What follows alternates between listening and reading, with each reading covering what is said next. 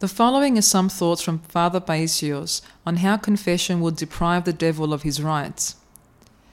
If people only went to a spiritual father to confess their sins, the demonic influence would cease and they would be able to think more clearly.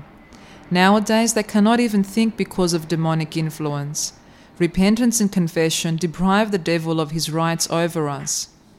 Recently, a sorcerer came to the holy mountain and blocked the road with sticks and nets near Makalivi. Anyone passing through there who had not been to confession would have been harmed and would have no idea why. As soon as I saw them, I crossed myself, went through and spoke and broke the spell. Later on, the sorcerer came to Makalivi and told me about his evil schemes and burnt his books.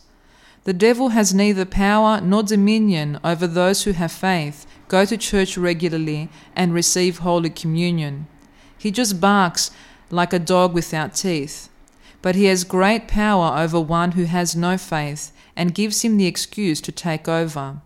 He can lynch him and tear him to pieces with his teeth. The devil's authority upon a soul depends on the rights this soul has granted him. Even when a soul dies in good order, as it rises to heaven, the devil follows behind. It's like a train moving with tremendous speed, while dogs are running after it and in front of it, barking, and occasionally some of them getting run over. But if one is not in good spiritual order, the train cannot go with speed because its wheels are damaged. Dogs will enter through its open doors and bite some passengers.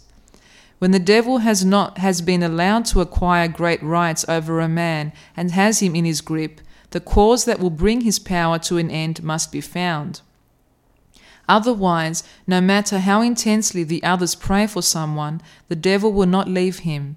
The devil will cripple a man. Priests may do exorcisms over and over again, but the possessed man ends up paying the price, since the devil will then torture him even more because of the exorcisms. Unless we repent and go to confession and destroy the rights that the devil has over us, he would not go away and will always be troubled, and we will always be troubled. As long as the devil has these rights, he would not go away, even if one reads and rereads exorcisms for days, weeks, months, or years.